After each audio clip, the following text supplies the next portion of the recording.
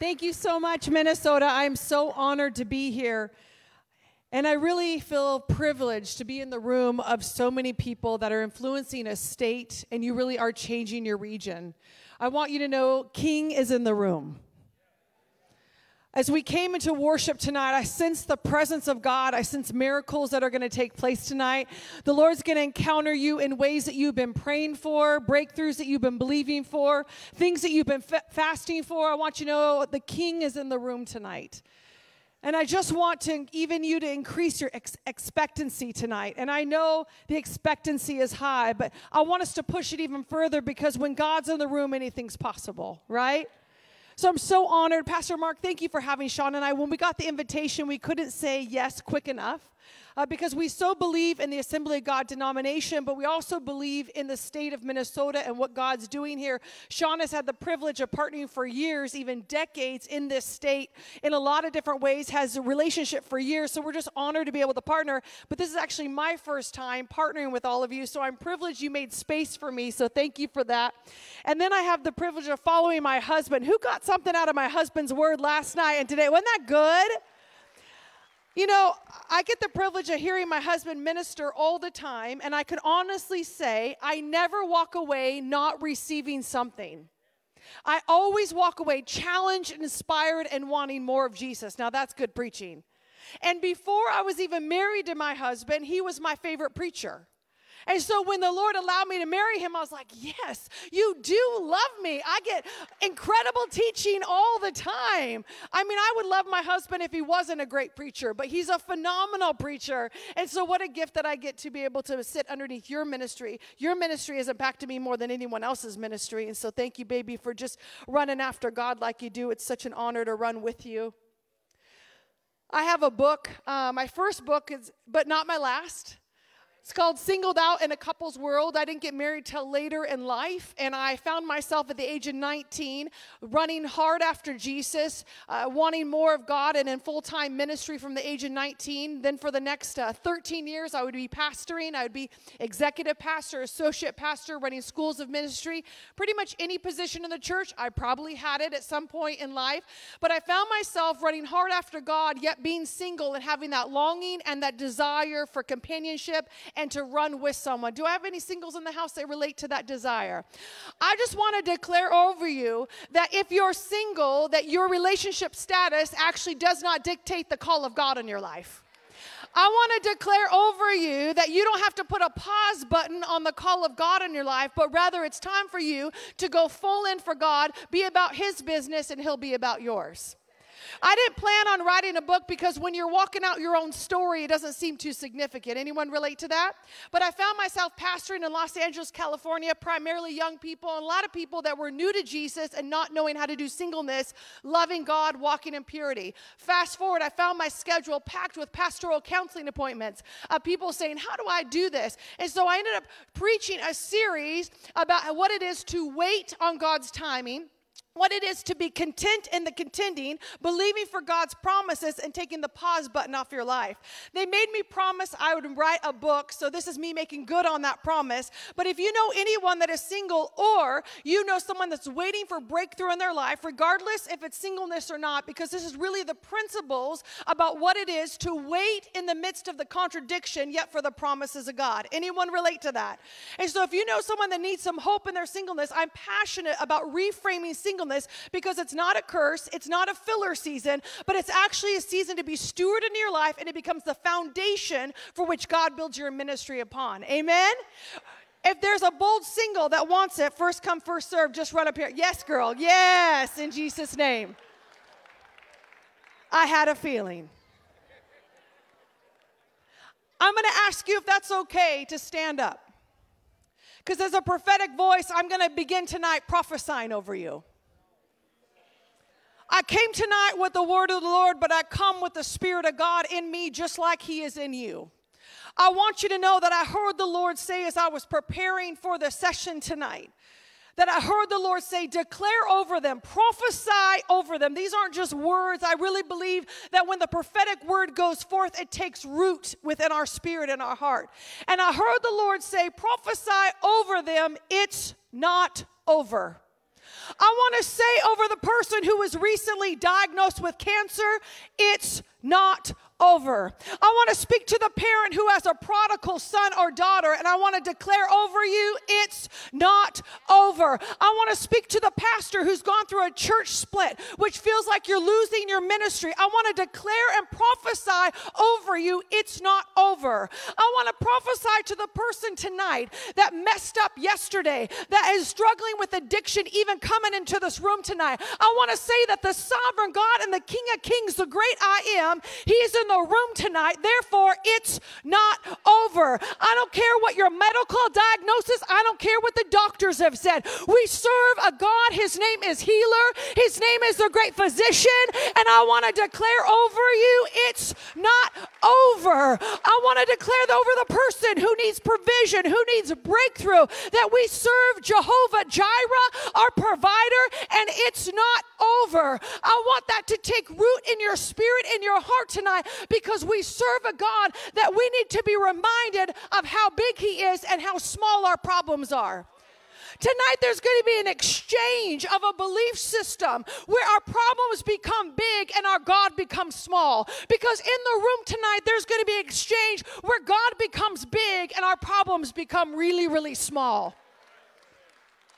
Because when God's in the equation, he changes anything and everything in one moment. And some of you have been feeling the defeat and the discouragement of the narrative of the enemy. But you came here tonight, among other things, to receive a renewed mind, an encouraged spirit, and hope from the Holy Ghost that he is actually working on your behalf, and it's not over. I want you to say with me, it's not over. I want you to say it again with me. It's not over. Speak to the situation and say, it's not over. Say over your church family, it's not over. Say over your family right now, it's not over. Say over your body right now, it's not over. Over the dreams and destinies in your life, it's not over.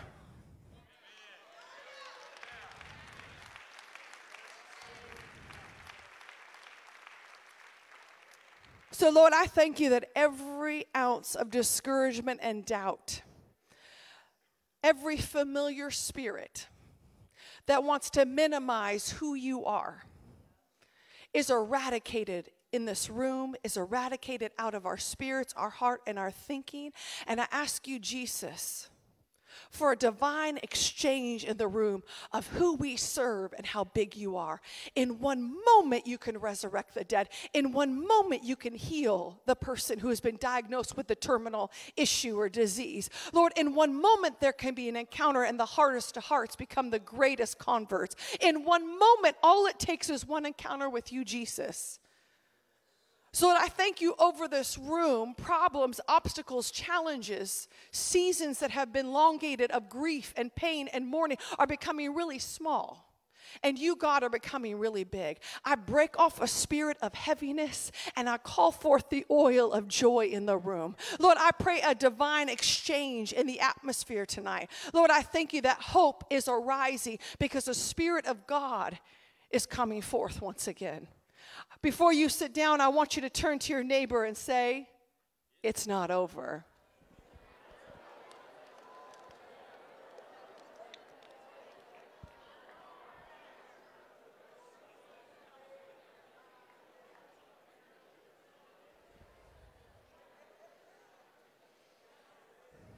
Tonight I'm going to dive into the Word.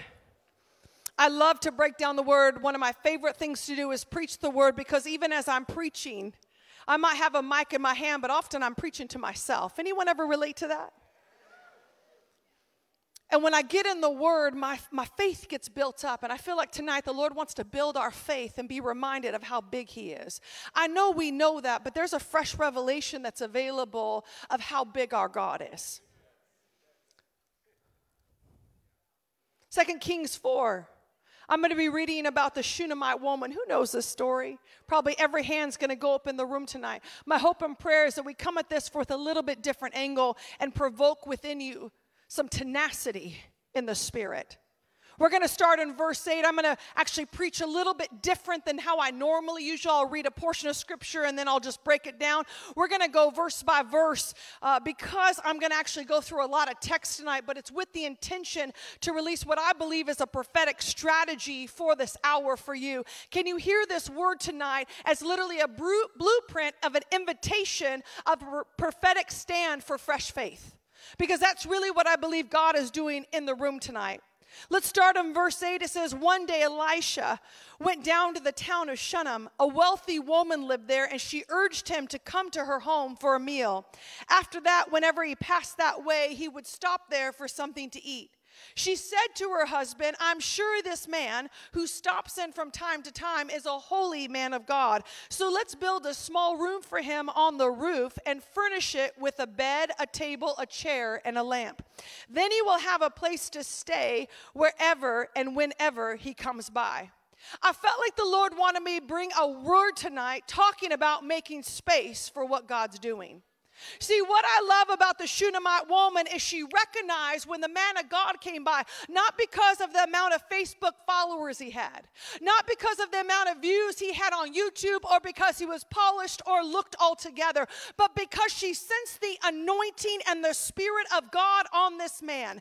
She looked at her husband and she said, we have to make room for that. I want that in my home. I want that in my marriage. I want that impartation of what he carries. So what did she do? She made space for what God was doing, what God was saying, and what God was on. What did the prophet represent? He represented the word of the Lord and the move of God. She made physical space in her home. In 2023, I believe there's an invitation in the church to actually step into a less is more season. Meaning, we're not actually called to do more in this season. We're actually called to create more space for his presence. Because pre-COVID, we had a lot of program that took up a lot of space, but we were actually doing a lot of empty exercises that did not lead us to intimacy. If we've learned nothing from the past clutter, it is to actually open up more real estate in our lives to actually let the presence of God reside in our life. As there was an opening up for the presence of God, this woman actually had to become intentional about creating space. Anyone ever feel that tension when God's wooing you to go deeper with him? You can feel the wooing, but your schedule's full. I want to encourage you in this hour, do not ignore the wooing. But will you respond to the wooing? And that's going to begin tonight.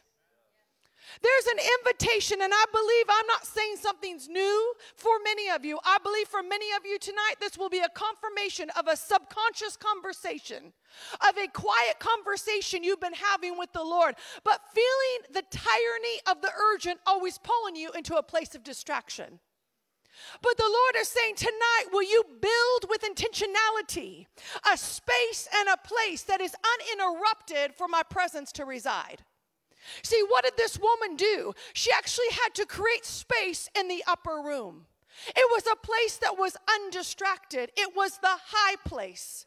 It wasn't a place that was shared with other guests. It was only a room for the prophet.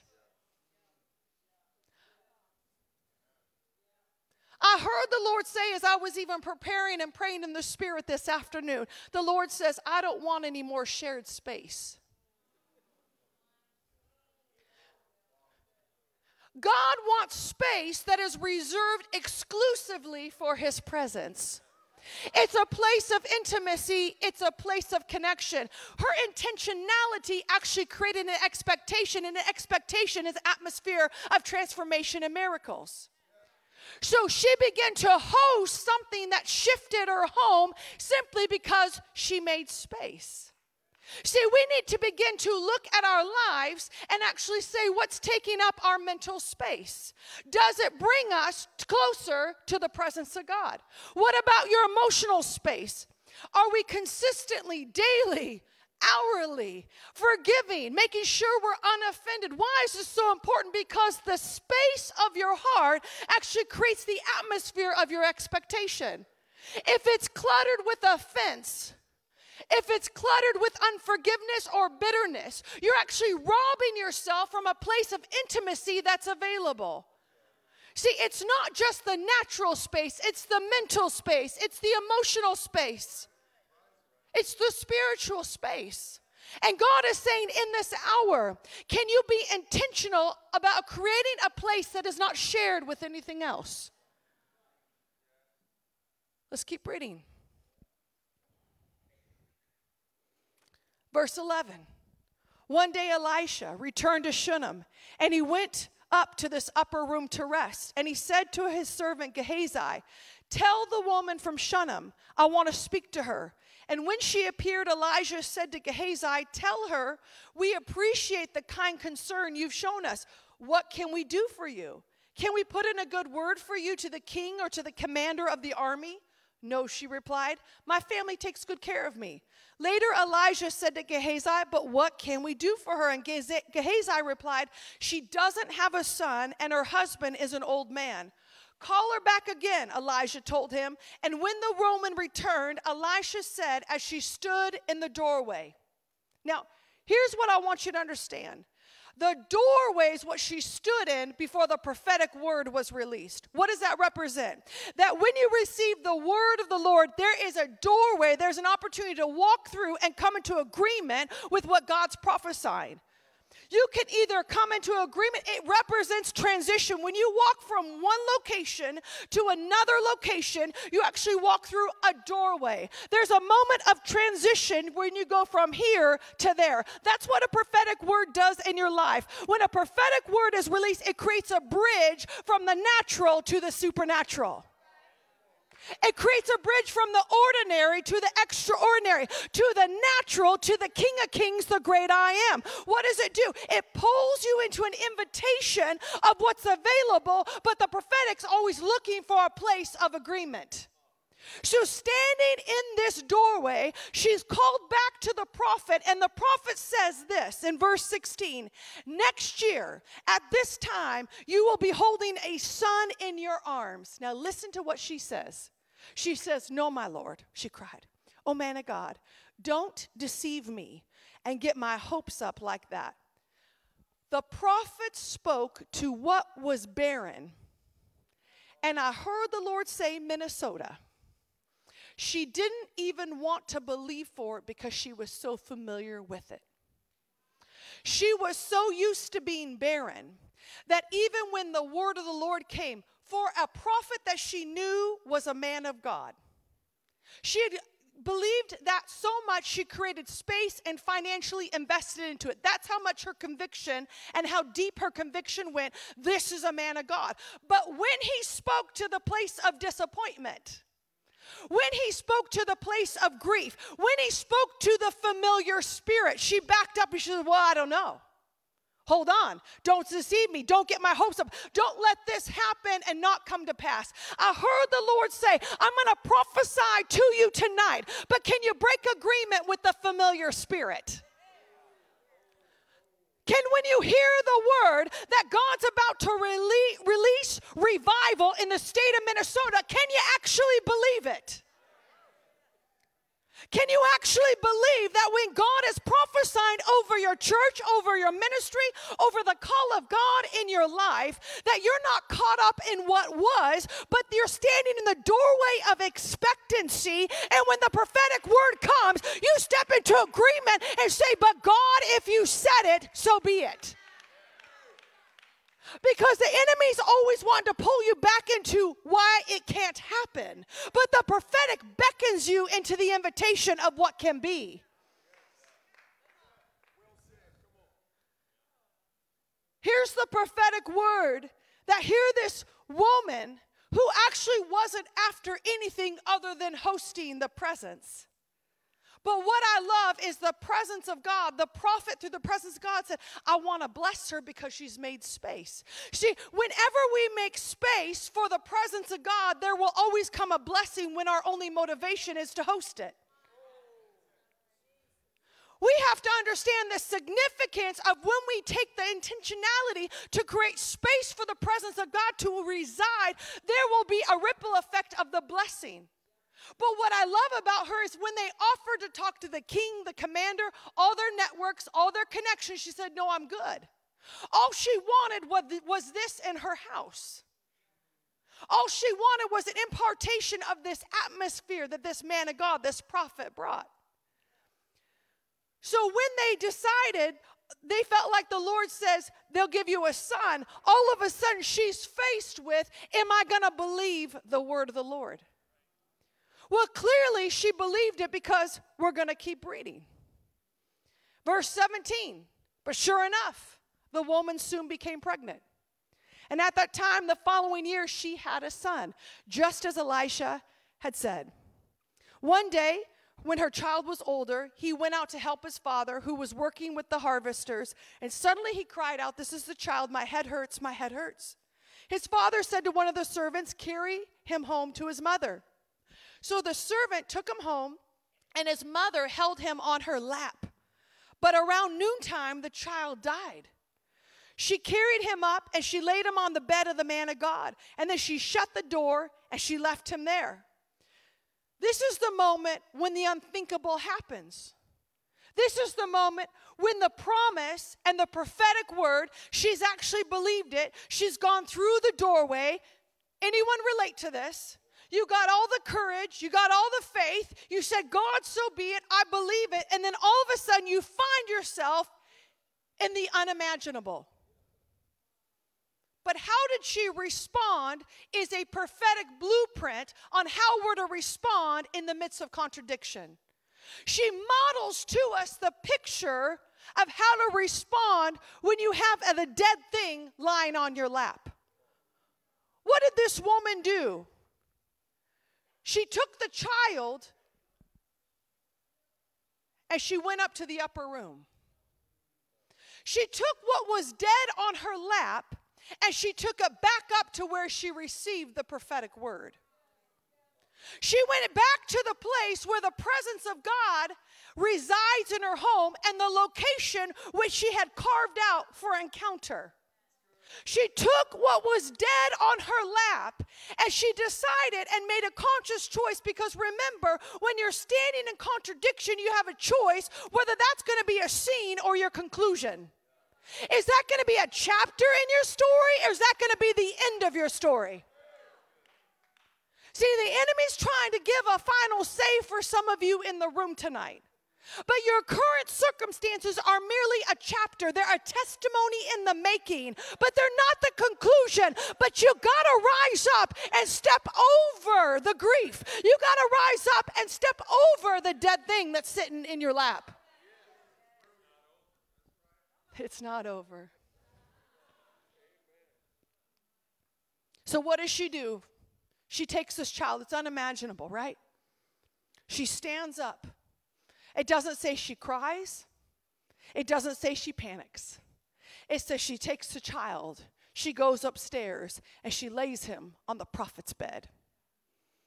And this woman of God has a posture of resiliency, a posture of faith. She's not in crisis. I'm sure she's scared. I'm sure she doesn't quite know what to do other than go to the presence of God. She had enough of being around and in the presence of God that she knew when crisis came, she would not let it overtake her.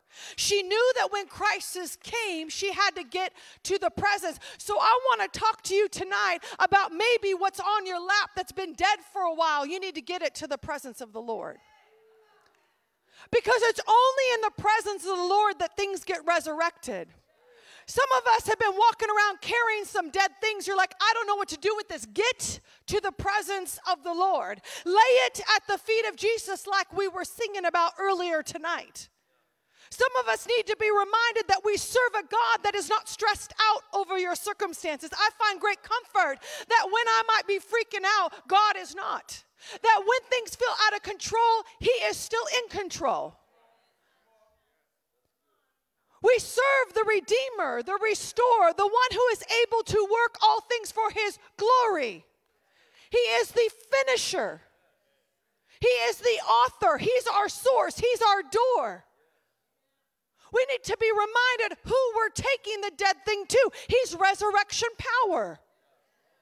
I want to speak faith into your heart right now over the thing that's been sitting in your lap. The world and the enemy has tried putting thing after thing after thing on your lap. But tonight, we're standing up in the Spirit. And we're taking them to the presence of God. Because when we go into the presence of God, that's where resurrection power happens.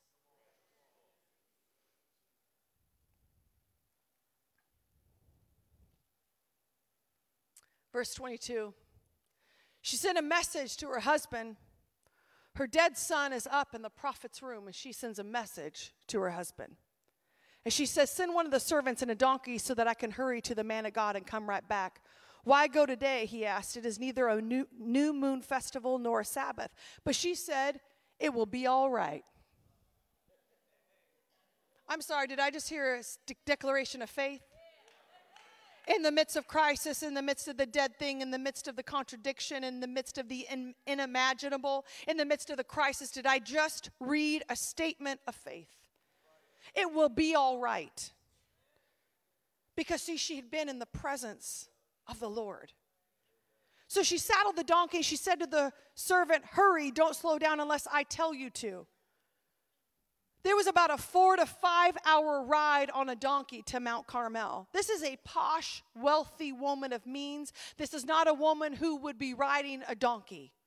But sometimes extreme situations call for extreme measures. I want you to know there are going to be some of you tonight that the Lord is going to ask to do some very extreme things, or things that are out of your comfort zone, or things that might even feel beneath you. Things that might feel like, well, I'm above that, or I don't need to do that. And the Lord's like, but I actually called you to run to my presence. I actually called you to get into a position where you're fully pursuing me and there's no more shared space.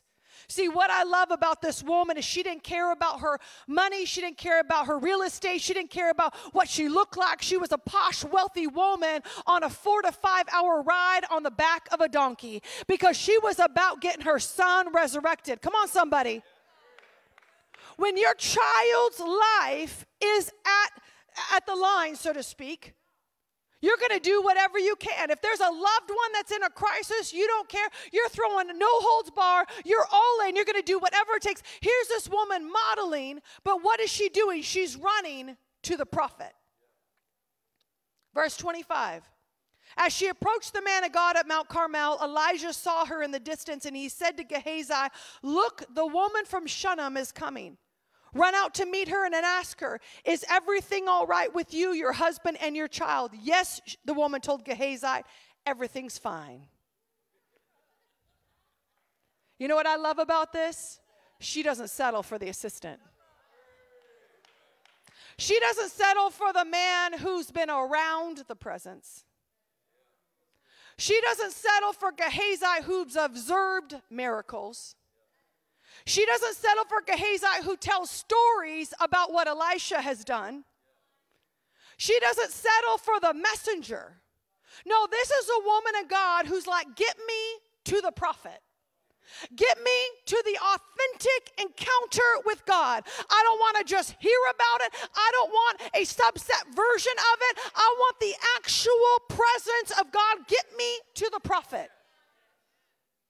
And she basically pushes right past Gehazi because Elisha, as we read, had sent Gehazi to find out what's actually going on. What does she do? She pulled out the holy hip. Krista, what's the holy hip? It's when you're walking toward what God has told you to do, but there's a little bit of distraction. There's a Gehazi getting in your way, and you just begin to walk. Gehazi, it's like everything okay. Boom, you just keep on walking. Sometimes you just need to pull out that holy hip and get those distractions and detours right out of your way, because there's always going to be that person that will try to tell you their story, their experience, their testimony that is incredibly defeating. And you'll find yourself full of faith, going after what God's, and you'll be in kind of that tender spot where you're guarding your peace. Anyone relate? You're like guarding your faith. You're like, okay, I know I'm in a tension right now, but I feel the faith of God. But you also know you can't let anyone speak to you in that situation. You know what I'm talking about? Because you're in this journey of like you're contending. And I just heard the Lord say, not everyone who's been a part of your circle in this previous season can go forward in the place of faith that I'm calling you to in this hour. Some of your inner circles are going to begin to shift, but I felt the Lord say, don't be discouraged by who I removed, because I'm going to replace them with people that are going to run the distance of faith with you, because He's called you to radical places and spaces. He's called you to do things that are unprecedented. He's called you to rise up like never before. But there's some people, there's been some naysayers with the best intentions that God says, pull out that holy hip. Get Gehazi out of the way. See, she does not settle for the assistant. She wants the legit anointing. And I have to speak to this simply because we have a celebrity Christianity culture. And we equate followings and polishedness and whatnot, and we equate that with what we think is the anointing. Do not mistake in this hour gifting versus anointing. Someone can be incredibly gifted. It does not mean they are anointed. The anointing is what breaks the yoke. The anointing is what makes darkness cower. The anointing actually is what sets the captives free. The gifting might get you inspired and feel good for a moment, but it doesn't have long-term transformation in your life. Be wise about whom you allow to speak into your life when there's an enemy that's wanting to build a narrative of defeat in your life.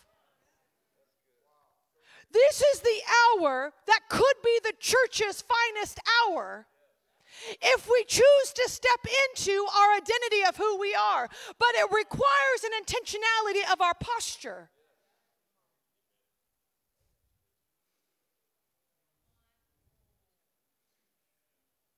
Verse 27. But when she came to the man of God at the mountain, because remember she told Gehazi, it's fine. She fell to the ground before Elisha, and she caught hold of his feet. Gehazi began to push her away. Boom, holy hip it right there. Just insert that holy hip. Just Gehazi, get out of the way. Gehazi began to push her away, but the man of God said, leave her alone. She's deeply troubled, but the Lord has not told me what it is. And then she said, did I ask you for a son, my Lord? Ooh, she's calling things to attention. Did I ask you for a son, my Lord? And didn't I say, don't deceive me or get my hopes up? Then Elisha said to Gehazi, get ready to travel. Take my staff and go. Don't talk to anyone along the way. Go quickly. Lay your staff on the child's face. But this woman of God, remember, she will not settle for the counterfeit version. She will not settle for the person that simply observed it or been around it. She wants the authentic anointing. And she says, but the boy's mother said, as surely as the Lord lives and you yourself live, I will not go home unless you go with me. So Elisha returned home with her. I love that in this portion of Scripture, the Shunammite woman has not one time said her son is dead. Not one time to her husband, to the servant who's taking her on the donkey, to Gehazi, or even Elisha himself. Not one time is she declaring the agenda of the enemy. All she's saying is reminding the prophet of the word of the Lord. And what I love, it says in one translation, as she said, did I ask you for a son? She called the prophet to attention. In one translation, it says he stood up. And what I believe in this hour is we have an invitation from the Lord, not out of presumption, but out of genuine faith, to remind the Spirit of God what He has promised. To enforce the promise of the Word of God to come to pass in our life, rather than accepting the dead things on our lap. God is saying in this hour, friends, stand up and declare what I have prophesied. Do not take the narrative of the enemy, but who do you say I am? This is the moment where the Shunammite woman had to make the choice. Who do you say I am? She refused to repeat what the enemy was trying to send her way. Some of you tonight, I heard the Lord say, need to change your declaration over what you want breakthrough in. Some of you have been focusing and even repeating the narrative of the enemy. I'm not minimizing the difficulty. I'm not minimizing the struggle. I have massive empathy and compassion for the reality of the pain and the suffering that is very real.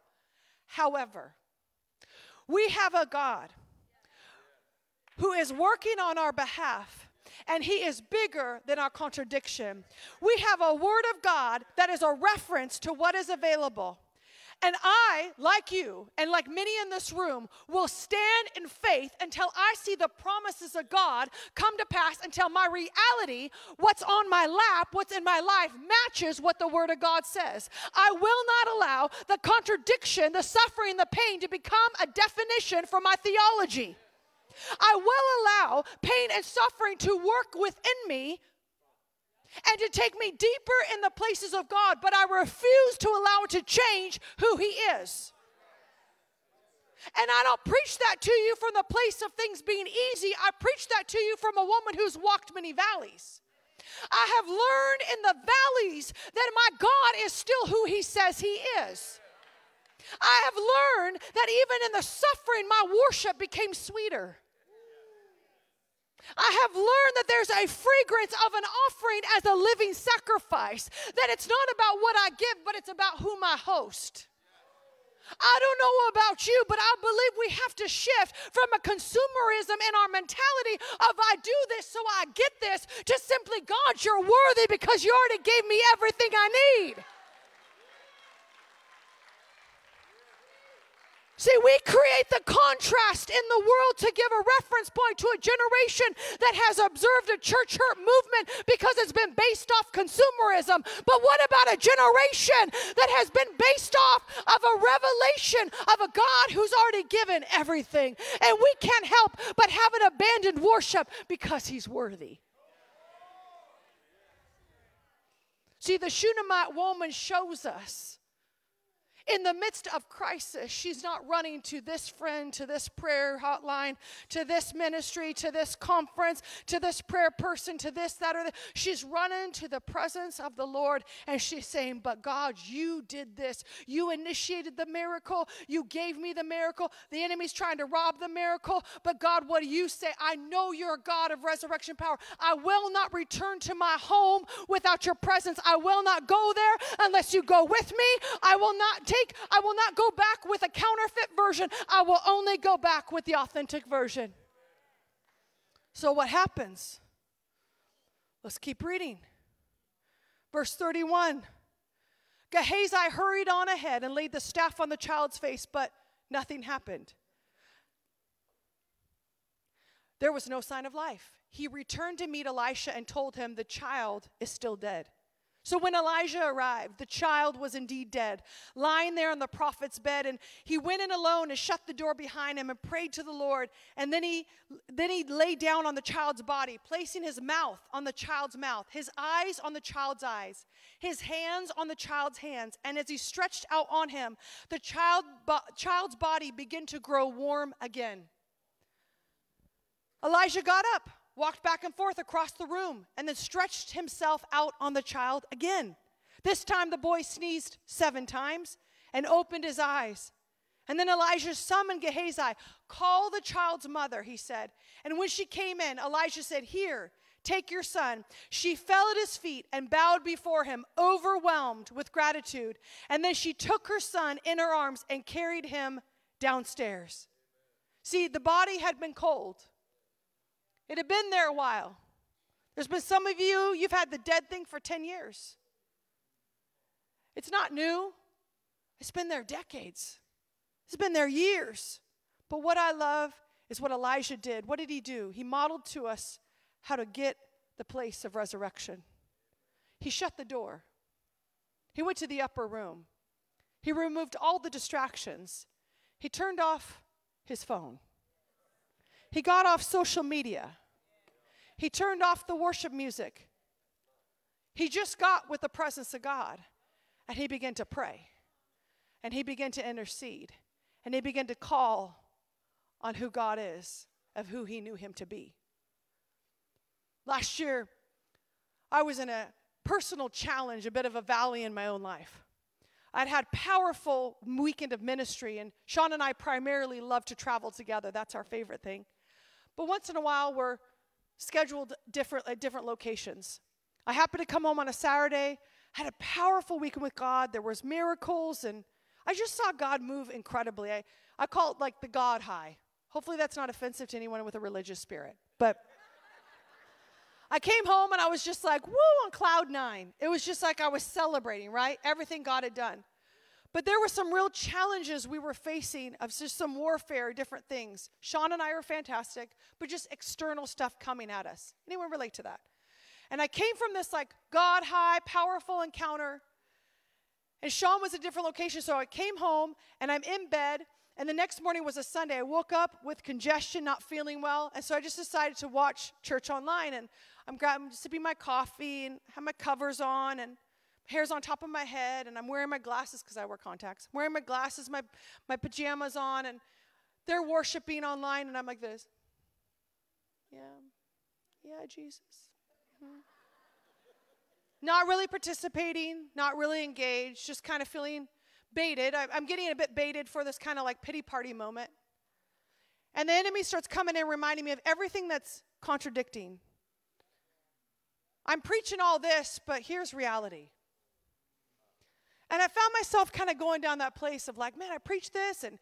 And interestingly enough, I'd had 2 people come up to me in areas of breakthrough that I was contending for in my own life. And they came forward with a testimony of when I'd been there last time. And they had the breakthrough and I didn't. At the moment, I was so excited I didn't even give it a second thought. But when I went home, in the quietness of the being by myself, anyone relate to this? And all of a sudden, the enemy began to twist a testimony that was intended to encourage me to discourage me.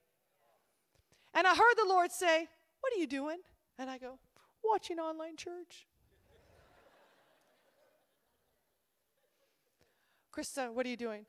I'm singing along. I'm singing some worship songs. He said, put down your coffee. I'm like, okay. And he goes, remind the enemy who you are. And I was like, okay. He goes, Krista, get out of bed and remind the enemy who you are. Why are you taking this? Nothing about this is me. Look at the fruit of what it's producing in you. Nothing in it. I'm not in any of this. And all of a sudden it was like, I saw it. And then I got ticked. And you don't want a ticked woman of God who's an intercessor. It's not good for the enemy. So in all my glory, hair on top of my head, pajamas, not feeling great, all the things. I whip back those covers and I start pacing our hallway. And I start declaring who my God is. And I start declaring the promises of God. And that my current circumstances have nothing to do with who my God is. And I refuse to allow contradiction to change anything about the character of my King. I had to remind the enemy that every time he messes with me, he's going to pay a price. Sean and I have a core value in our marriage that anytime the enemy attempts to hit us, he's going to pay a toll. I don't know if you know anything about tolls, but we have lots of tolls in the California area where we're from. $7 here, $10 there, $8. It's crazy. Well, every time the enemy hits us, the tolls look like more people coming to Jesus, more people getting set free, more people getting healed, us preaching the gospel. Every time the enemy hits, oh, you're going to pay a toll. So we become the most expensive hit the enemy's ever had. This is what the Shunammite woman did. The enemy tried ending her promise and her miracle. And she says, oh, you're going to pay a toll. I'm going to the prophet of God, and we're going back to the upper room. And what happens? Her child gets raised from the dead. When the enemy wanted this to be the conclusion of her story of a lost hope and a lost miracle, God used that story for it to become her place of breakthrough and her place of resurrection power. And it became one of the greatest testimonies that had a ripple effect of blessing in her life. How do I know that? Let's keep reading. 2 Kings 8. Verses 1 through 6, the woman from Shunem says returns home. Verse 1, Elijah had told the woman whose son he brought back to life, take your family and move to some other place, for the Lord has called for a famine on Israel that will last 7 years. So the woman did as the man of God instructed. She took her family and settled in the land of the Philistines for 7 years. After the famine ended, she then returned from the land of the Philistines, and she went to see the king about getting her back her house and her land. As she came in, the king was talking to who? Gehazi, the servant of the man of God. The king had just said to Gehazi, tell me some stories about the great things Elisha has done. And Gehazi was telling the king at that exact moment that the time Elijah had brought a boy back to life. At that very moment, the mother of the boy walked in to make her appeal to the king about her house and her land. Look, the Lord, my king, Gehazi explained, here's the woman now, and this is her son, the very one Elisha brought back to life. Is this true, the king asked her? She told him the story, so he directed one of his officials to see that everything, someone say everything, someone say everything, that she had lost was restored. Someone say restored, back to her. Oh man, I love this. Including the value of any crops that had been harvested during her absence. What is the Lord saying? He is saying, friends, we are in an hour in the church of restoration and back pay. Let me say it a different way. We are in a moment in the church, in the bride in America, where we are in a moment of restoration and restitution. There is back pay for what the enemy has tried to rob in the past years, but there's restoration. And what I love about restoration is restoration isn't before the bad thing happened, before the diagnosis took place, before that decision was made. Restoration, friends, is the original intention of God's design and plans. God is restoring to the fullness of his original design. And what I love about this is because she made space, because she created a moment, a place in her home where the presence of God could reside, it had a ripple effect of miracle after miracle after miracle in her life. A woman who was barren had a son. The son died. Now the son's resurrected. A famine comes to the land. The prophet says, go, so you're spared, your family's safe. She goes and she doesn't lose her life. Her family's protected during the famine. She comes back after 7 years. Her land is taken. Her home is taken. She goes to the king, and now everything's restored, harvest, and even back pay. You can't tell me if you don't make room for Jesus, he is going to make sure everything's taken care of in your life. I want you to catch this tonight, because there is a war over what you prioritize in your life in this hour. The assignment of the enemy is busyness. Pastors and leaders, as the worship team comes out, pastors and leaders, I want you to catch this, those that are lay leaders or even volunteers, and really for anyone for that matter. But I really want you to catch this. There is a war over what you give space to in your life. And what you give space to is where you will see fruit through.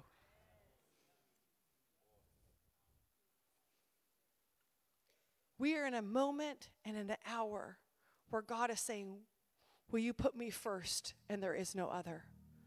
I got a prophetic word at the beginning of 2023, and I heard the Lord say there's an invitation over 2023 where I am first and there is no other. He must be first. He must have the high place in our life. In every city, I grew up in Oregon, there's a lot of witchcraft.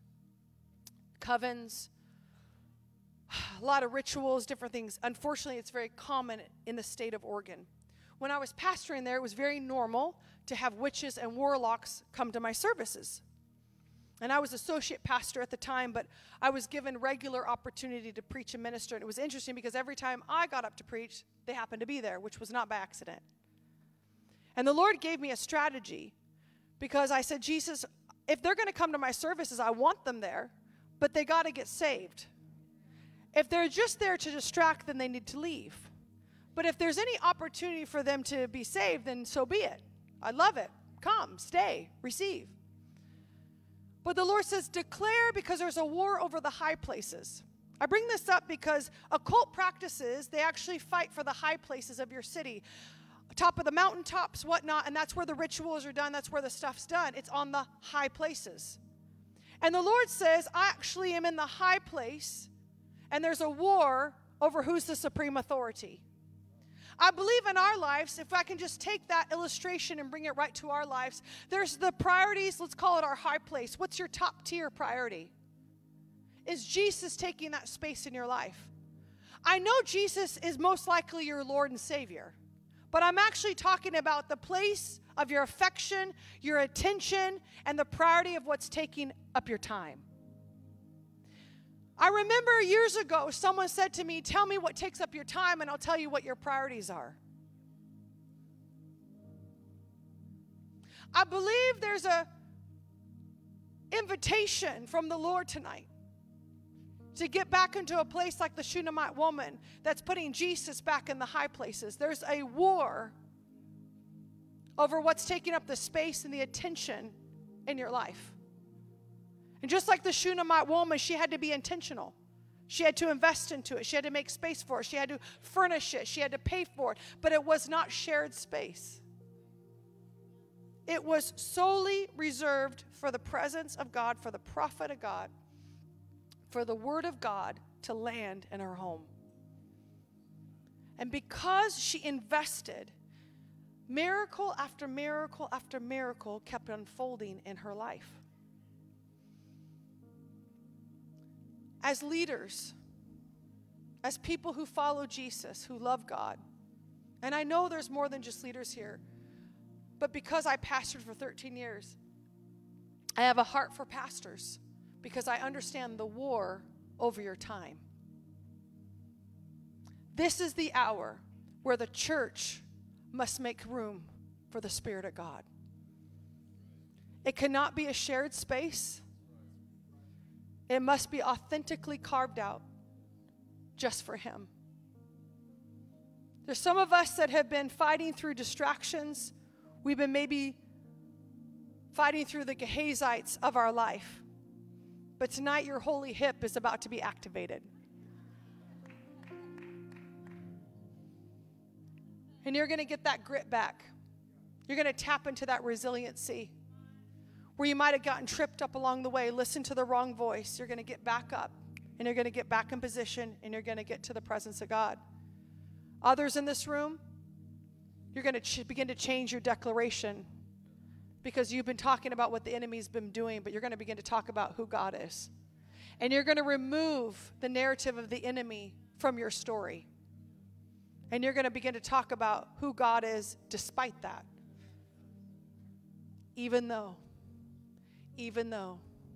but God, even though, but God. What did Elijah do to bring resurrection power? He laid upon the child, mouth to mouth, eye to eye, hand to hand. It's such a picture of the presence of the Lord. I'm going to talk about it on two different angles. One angle, presence of God. I believe when the Lord comes upon us, how we see things shifts, how we speak shifts, and what we steward in our hands changes. There's an exchange that happens when the presence of God comes upon you. You see things different. You talk different. You handle things different. But then on the flip side of it, when you feel like the enemy's laying upon you, I just keep hearing the Lord say you need to get up on top of it. What do I mean? Sometimes you feel like the enemy's pinning you down. And you need to get up on top of that thing. the thing that's been holding your faith down, holding your hope back. You need to get up on top of that thing, change your perspective. I'll end with this. My husband and I train in martial arts. And this last weekend, I completed my black belt test. Thank you. And I train in Krav Maga, which is Israeli combat fighting. It was a 3-day test. It was grueling. It was probably equivalent to like a Navy SEAL kind of a test. It was super intense. Day 2 was our sparring day. And part of our sparring, we did 35 rounds of sparring. But in addition to that, you had multiple attackers lay on you. You would get on your back, and they would literally lay on you. And the whole exercise was to actually get out from underneath them and be able to stand up. You did that laying on your stomach, and you did that laying on your back. It's incredibly difficult when everyone's putting all their weight on you, and it's 1 to 3, and the odds are against you. But there's some tricks that when you've been trained, how to get out from tight spaces and places. One of my go-tos, because we had trained in that obviously prior to the test, was when I'm on my stomach. I've learned, my husband is actually like 5 black belts. I'm 1. I'm like novice. My husband's like actually legit ninja. He's like amazing. But he actually helps train me.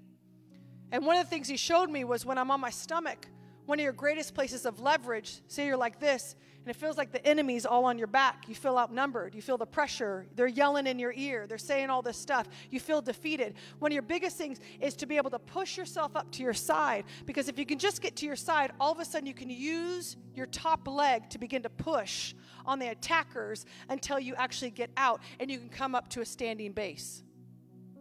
Here's what I saw when I was praying for you this afternoon. Some of you have felt pinned down by the enemy, but tonight you're going to turn to your side, you're going to push out, and you're going to stand up. What does that mean? You're getting your fighting stance back. You're changing your perspective. When you're on the ground and all you see is the floor and all you feel is pressure, you don't experience the faith. You're not full of vision. But tonight, when you pop up out of that space, you step back. You can see things for what they are, and you can speak faith to the mountains in front of you. All of a sudden, hope of God arises in you. You begin to recognize that the King of Kings and the great I am that is within you is greater than he that's in the world. You begin to understand that you are not the tail, but you are the head. You begin to understand that the King of Kings is greater than anything that opposes you. And all of a sudden, it shifts your perspective. I felt like for the state of Minnesota, the Lord says some of you, not all of you, have been in a sense face down, but tonight you're going to get up, you're going to kick off the enemy, and you're going to stand in a posture, and you're going to begin to declare who God is, and you're going to see things shift. You came here tonight to get your fight back. You came here tonight to get to the presence of the Lord. You came here tonight to get Gehazi out of the way. I want to invite you to respond to this word for your life tonight, because I believe tonight is a divine exchange. Shaking off the stuff that's holding you back and receiving faith. Changing your perspective. I'm going to ask you all to stand. And as you stand tonight, I want you to take inventory. I don't say this lightly, nor do I say this casually. I say this very intentionally. I truly believe the altar is a place of encounter, it's a place of freedom, and it's a place of transformation. Tonight, many of you are going to come to the altar tonight. Hands may be laid on you, hands may not be laid on you, but Jesus is going to encounter you. There's a place of freedom where your viewpoint and your perspective is going to change tonight. And all of a sudden, you're going to begin to see who God is. Others are going to come to the altar tonight because you still have the dead thing on your lap. And tonight is the night where you give it to Jesus, and it's going to get resurrected. Grieving clothes are going to come off tonight. Joy's going to come in the room tonight. Some of you may be hit with a holy laughter. That might make some people uncomfortable, but laughter heals, and laughter transforms, and laughter sets free. I'm not talking about fleshly laughter. I'm talking about laughter that comes from the Holy Ghost. Laughter that makes you go, Lord, you're still good. Things may not be good, but God's still good. Some of you may dance tonight. You've never danced before. Why am I going through all this? Because I believe, Minnesota, you're in an hour where God is redefining you.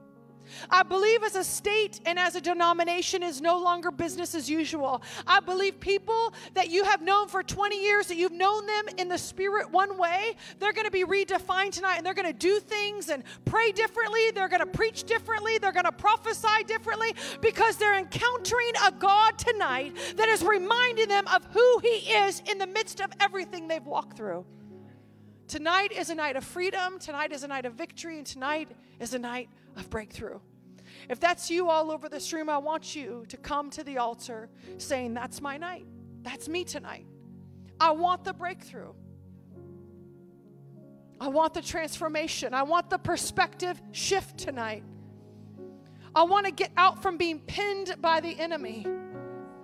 And I want to stand up. I want my resiliency back. I want my grit in the spirit. I want my declaration to change.